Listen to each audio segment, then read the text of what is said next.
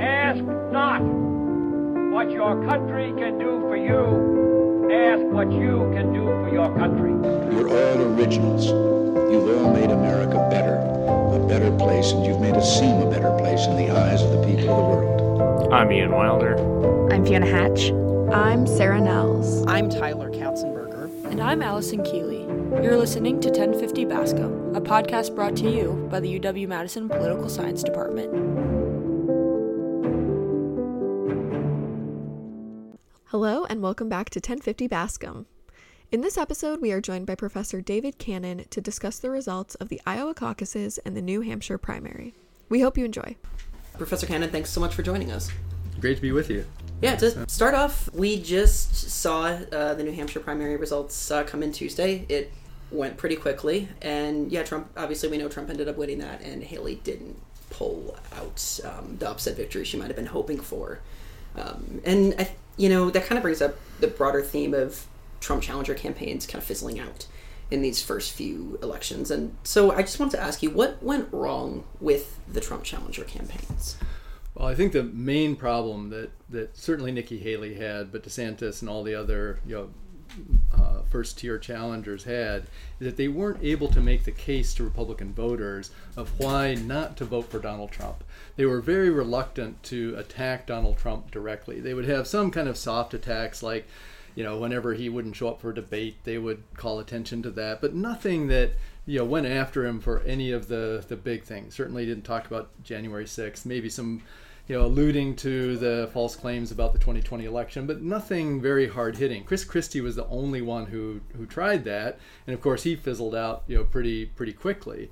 So that was the fundamental problem the Republican challengers had, is that they needed to make a case to Republican voters of why to vote for them without ticking off that really strong base of Donald Trump supporters who were likely to stick with him through anything.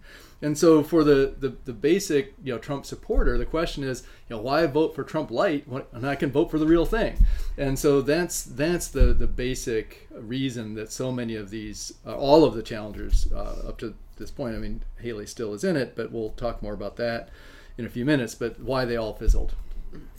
And do you think there's anybody who could have actually pulled out a defeat of Trump in the primaries? I mean, I know folks were kind of high on DeSantis, maybe in 2022, rolling into 2023. What happened there?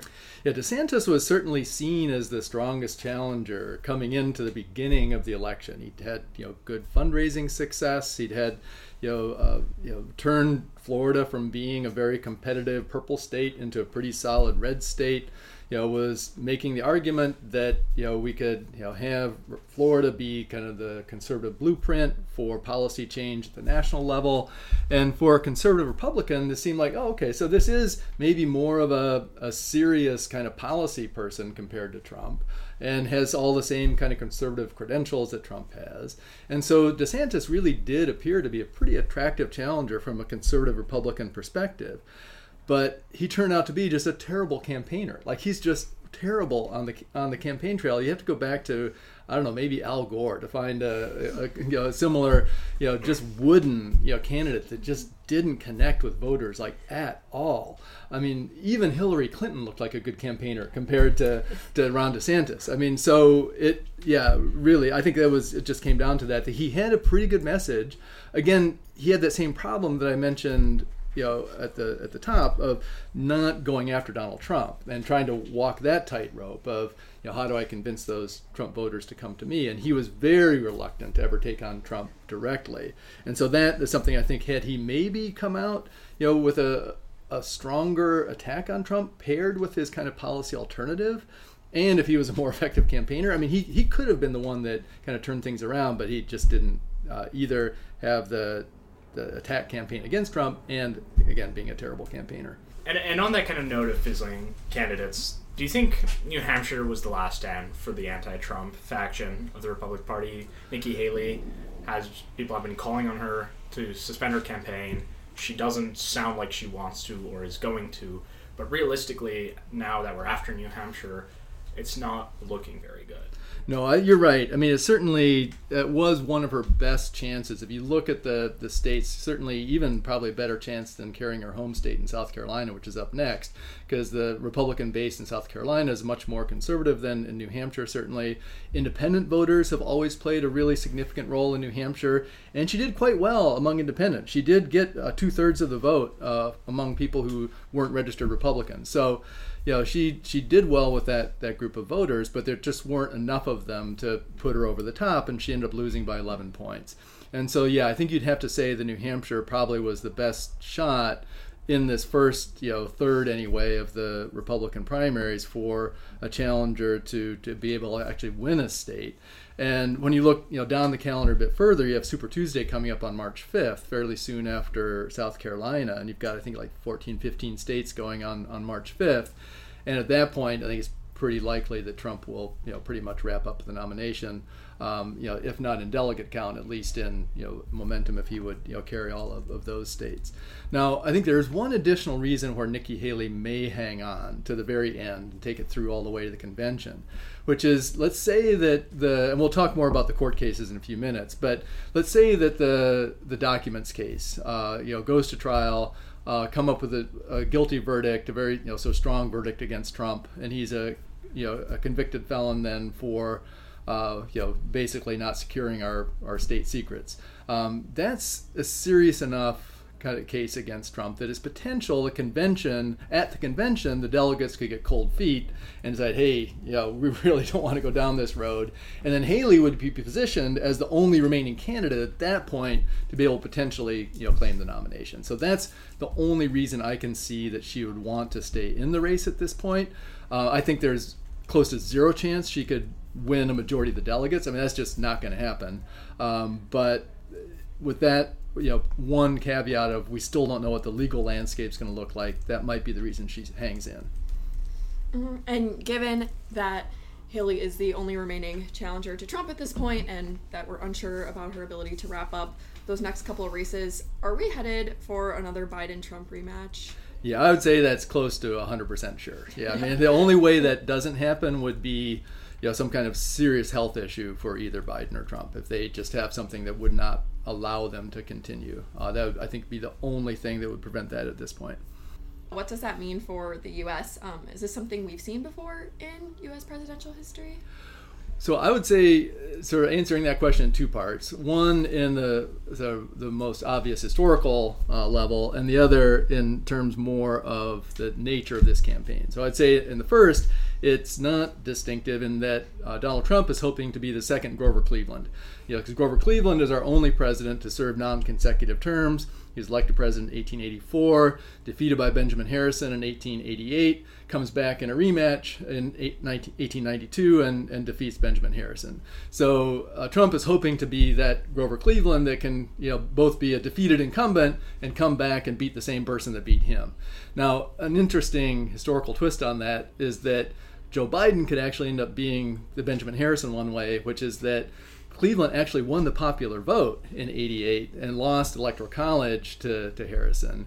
And it's, if Trump wins in 2024 in November, I think it's quite likely that Biden will win the popular vote and Trump would win the Electoral College. I mean, it's pretty inconceivable to me that Trump would win the popular vote. I just don't see that happening. But it's possible, given how close so many states were in 2020. It only takes, like 30,000 votes flipping in 3 states, and Trump would have been president, reelected president. And so I think it is quite possible we could see that happening in 2024. And so in that sense, Biden would be the Grover Cleveland in winning the popular vote but losing the Electoral College. So that's the way that it's not entirely distinctive. We could have a repeat of that pair of elections. But in another way, it is clearly distinctive, and that is all of Trump's legal problems. The fact that 91 felony counts, 6 different cases going on right now, 7 if you count the 14th Amendment cases that are going to be before the Supreme Court. And this, we've never seen anything like close to this. In fact, any article you read about Trump's legal problems usually starts with the lead sentence of, in an unprecedented blah, blah, blah. They're like, yeah, this really has never happened before. And so yes, that's really very distinctive. Another aspect of this campaign, I think, that is at least pretty unusual is at least at this point, it's really not at all a policy-based campaign for Trump. It's based on sort of revenge and retribution. Like he cannot get over the 2020 election, and in every stump speech he mentions about how the election was stolen from him, and he's going to be out there to fight against the people who have been unfair to him, and has been very clear about like his plan for like going after the people who he perceived to have gone after him. In fact, right after his victory speech in New Hampshire, he said, "I don't tend to get mad; I get even." And so this is what it's about, retribution, and that's also quite unusual for a presidential campaign to have that be the focus of a campaign. That's so Taylor Swift of him. Yeah. So okay, let's talk about those court cases for a second, because there are a lot of them, and they're fairly complex. And obviously, we don't have to get into every single bit of each court case here, but could you give us a quick overview of what the legal challenges against Trump are? Right. So you can put them into sort of at least two different categories. Those that are mostly wrapped up already and are just at the stage of talking about damages. And those are the two civil cases. The New York case is brought against a lot of his financial dealings and in his business, where he was overstating the value of his properties. And that already has had a guilty verdict against him. And right now, that civil suit is in the process of deciding how big the penalties will be. It could be, as much, they're asking for as much as $370 million in fines, potentially banning him from practicing business in New York, the state of New York at all. So he'd have to like move all of his businesses out of New York. So that's the first one. The second civil case also is the Jean Carroll defamation case that's ongoing. We already had a verdict of that case back in May, where the jury concluded that Donald Trump did sexually assault her, and that it was ordered at that point to pay $5 million in damages. But there's a second defamation case related to his continuing to defame her, after these complaints came out, and so that in fact is before a jury right now to decide what those damages would be. So those are the two pretty straightforward ones. Then you have the documents case having to do with taking all the classified documents down to Mar-a-Lago in violation of federal law, and this is a quite serious case, I think, that could potentially be one that's the most damaging to Trump, because I think it's the most straightforward in a lot of ways, that pretty clearly he did do these things. We've got stuff on videotape of the boxes of documents stashed in his bathroom, and so it's it's pretty clear that this did happen. And so the only question is like how serious, what the verdict will be, and if it will. I doubt it will involve any jail time, but it's possible it could. I mean, it definitely is possible, and that goes to trial at the end of May, and so we should have some resolution to that before the end of the summer. And then you have the Georgia case on his attempt to overturn the election in Georgia, where you have the famous phone call where he asks for them to find the 11,000 votes. That one is supposed to go to trial in August, but there are huge complications in that one that have come out just in the last few weeks with Fannie Willis, the DA, has been alleged to be involved with a prosecutor in a relationship that constitutes a conflict of interest, and a judge is hearing right now whether to remove her from the case. There have been calls for her to step aside in the case to allow it to go ahead, because if she doesn't, almost certainly that will not come to trial before the election, because it'll just get postponed for quite a while. That again is a very serious case, and the grand jury indictments were based on really solid evidence, and so that one could potentially be damaging too. But given the difficulty going on right now with the controversy involving the DA, that one probably won't come to fruition before the election. Then you have another fairly minor case that, again, I don't think will produce much, and that's the hush money case with Stormy Daniels. You remember back to 2020 election, the porn star that alleged having this relationship with Trump and was paid hush money to get her to not talk before the election. That one was that's supposed to go to trial also fairly soon in the next couple of months, but I think that's the least serious of all these and not likely to lead to any significant charges against him. And then, of course, you have the January 6th case. And this one also is a fairly complicated case involving Trump's involvement in the effort to interfere with the counting of the Electoral College votes in Congress. So that's supposed to also go to trial within the next month. There are right now the Trump attorneys are trying to appeal to the Supreme Court on executive privilege grounds that he shouldn't be able to be charged in this case, and so the Supreme Court may bail out Trump on that. My guess is they'll let it go to trial, but again, we're just not sure how that will resolve. And then finally, the Section 3 of the 14th Amendment, the insurrection clause of the Constitution, where the state of Colorado, their Supreme Court, the Secretary of State in Maine have both ruled that Trump cannot be on the ballot because of that insurrection clause that was originally targeted, of course, at the Confederate soldiers after the Civil War to make sure they couldn't hold federal office. And there are a whole range of legal questions in terms of, is Trump an insurrectionist? Are his actions on January 6th protected by the First Amendment? Is he protected by executive immunity?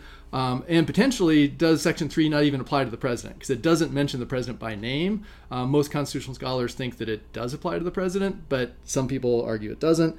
So my guess, and that's right now before the Supreme Court, and they're going to have oral arguments on that coming up on February 8th. They'll hear oral arguments, and so we should at least have some sense how the court's going to go there.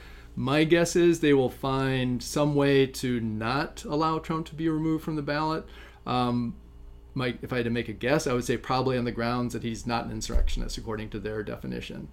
Because someone who's like a strict constructionist textualist like Gorsuch would have a very hard time saying that if you say that Donald Trump is an insurrectionist, well then he clearly can't be allowed to run for office, because it says that right in the Constitution. So I think that's probably the best bet for them to get their way out of that.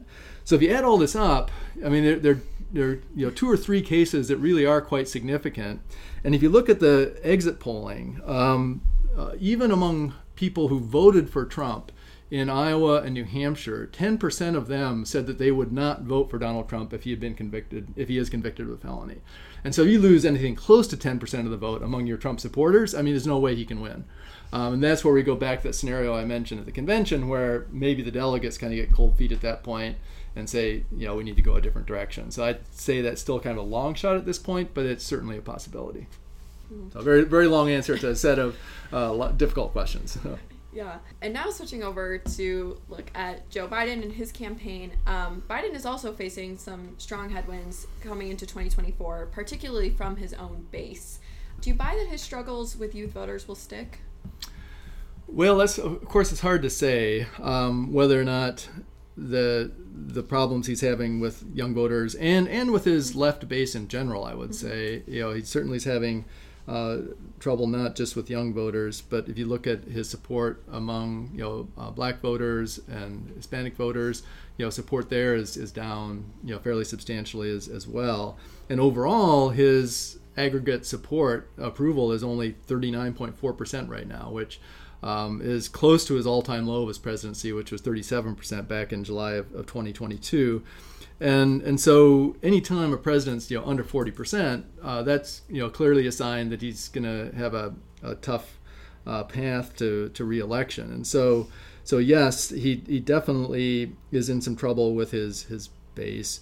Whether or not those troubles continue, and whether young voters especially will not vote for Biden the way that they did 4 years ago, I think that remains to be seen. And when you look at some of the things that Trump was able to do in his first 2 years, where they had razor thin margins, they were still able to accomplish quite a bit on things that are important to young voters, like especially the Inflation Reduction Act, which is an oddly named bill because almost all of it was money going to clean energy. So $369 billion going to alternative energy and clean energy, by far the biggest effort we've ever had on spending on fighting climate change. Things like the Criminal Justice Reform Act, the pardoning all people who had federal offenses based on marijuana possession, first president to ever do that. The student debt relief that has been narrowed by the courts, and there have been several legal challenges where he wasn't able to have as much of that as he had originally planned, but there's been a fair amount of student debt relief as well. reauthorization of the Violence Against Women Act, the Respect for Marriage Act, which was another really important thing, where protecting same-sex marriage, where there was some fear that Supreme Court, given some recent decisions, might overturn those court cases. And so they codified that into law as well. So I think when young voters look at at least young voters who supported Joe Biden initially, obviously there's still plenty of Republican young voters, but overall the young voters were very much overwhelmingly Democratic and 4 years ago. I think that those young voters, when looking at the record, will still end up voting for Joe Biden as opposed to Donald Trump. In fact, the last class I taught before I retired was the presidency last spring.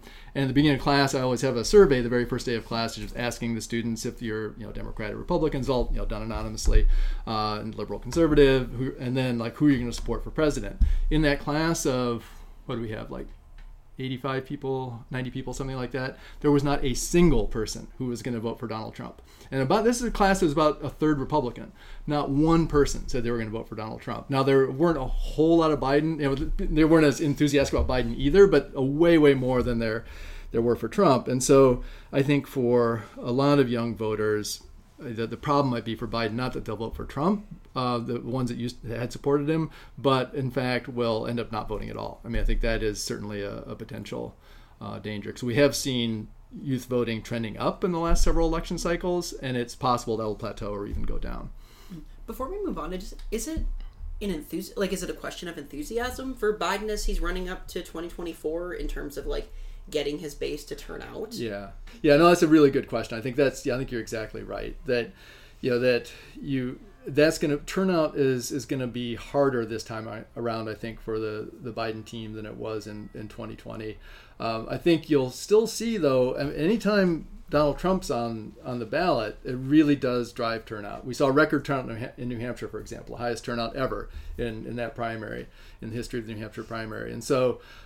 And even in the midterm elections in 2022, while it wasn't quite as high as 2018 when Trump was president, Trump was kind of still on the ballot in 2022. Even if he wasn't president anymore, he was still figuring very prominently in a lot of those congressional races. So I think it will. You're right that there's an enthusiasm problem for the Biden supporters, but I think having Trump as the opponent is going to motivate a lot of voters, not so much as a pro-Biden vote, but as an anti-Trump vote. And in fact, when you look at the Haley supporters in New Hampshire, it was something like 40% of the Haley voters said they weren't so much voting for Nikki Haley as they were voting for against Donald Trump, and they said they were going to vote for Joe Biden. And so that's, if anything close to that ends up happening in the general election, you get enough of those moderate Republicans who don't want to vote for Trump, then Biden, even if he has that enthusiasm problem, I think still would end up being able to beat Trump. Mm-hmm.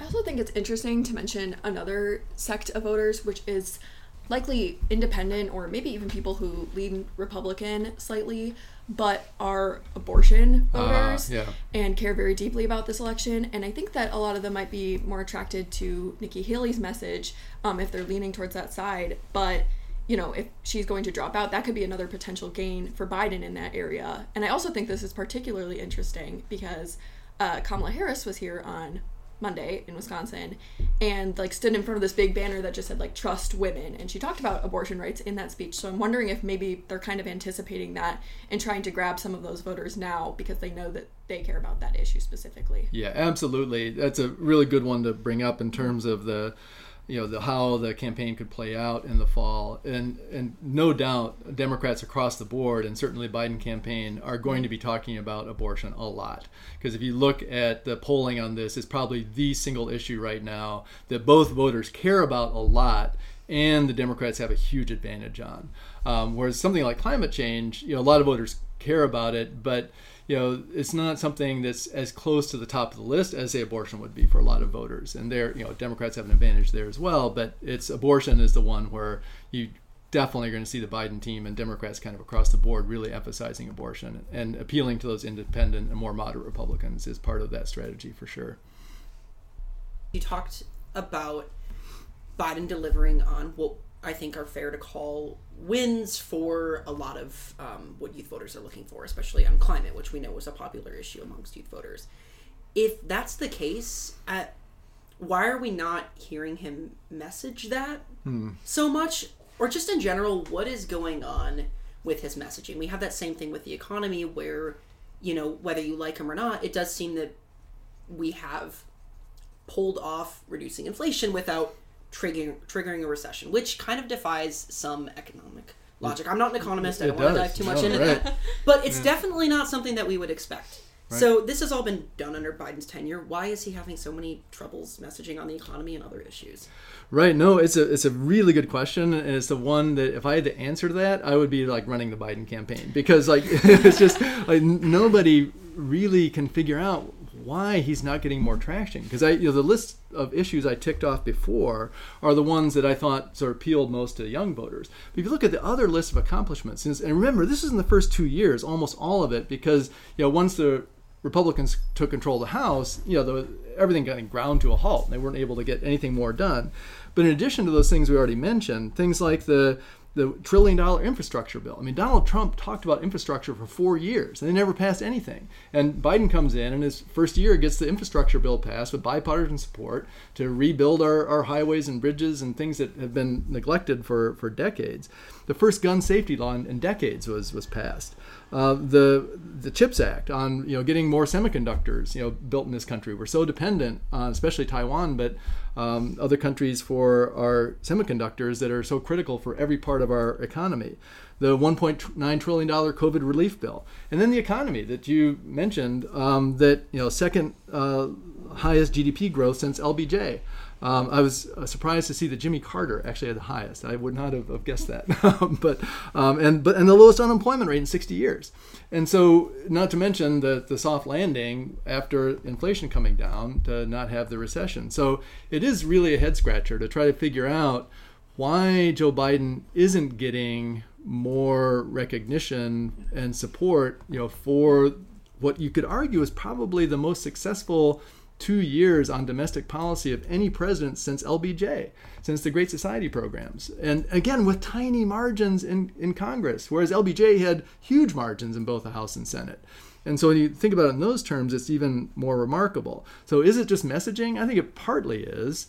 Well, Biden is no Ron DeSantis in terms of being like a really ineffective campaigner. Biden's also no Barack Obama in terms of his ability to connect with voters. And so I think part of it certainly is on Biden for his inability to connect with voters on many of these issues.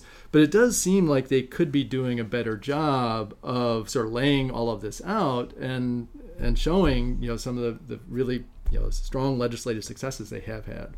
I suppose being young and spry on the campaign trail is a little harder when you're 81 years old. It is. Indeed it is. And then, looking at that historically, is there a habit or a precedent in the U.S. of citizens blaming the current president for all the current problems in the nation? Well, yeah, that definitely is true. That is something that is not unique to Joe Biden, is that we tend to blame presidents for things going wrong. But with Joe Biden, again, it seems to me it's a little bit different in that you have a situation where the objective record is pretty strong. Is actually, I would argue, really strong. And so it's not even so much blaming him for problems, just not giving him credit for success. And that's something that I think is probably largely explained by something we've seen predating Joe Biden and even predating Donald Trump.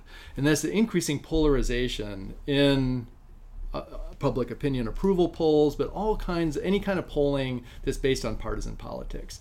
I mean, going back even as recently as George Bush, certainly started changing pretty much with Obama, but going back to George Bush, Bill Clinton, you would see as many as a third of the opposing party still approving of the president who was of the other party. And you just don't see that anymore. It's like single digits, low single digits in some cases. And so that, I think, is what makes it so hard for Joe Biden to get much traction and getting credit for his successes, is that Republicans, even if objectively say the economy's in good shape, they're not going to give Joe Biden credit for that, period. Like, just full stop. And same thing with when Trump was president. Democrats weren't giving Trump credit for any of the successes he had with the economy. And so that's just kind of the nature of the beast right now, is that because public opinion is so polarized, it makes the job of an incumbent president so much harder, because you're fighting over those few independent voters, basically. What about folks that are upset over his response to the Israel-Hamas conflict? There's obviously been a lot of criticism from progressives, and especially younger progressives, on the way he's responded, and they kind of see it as too pro-Israel. Right.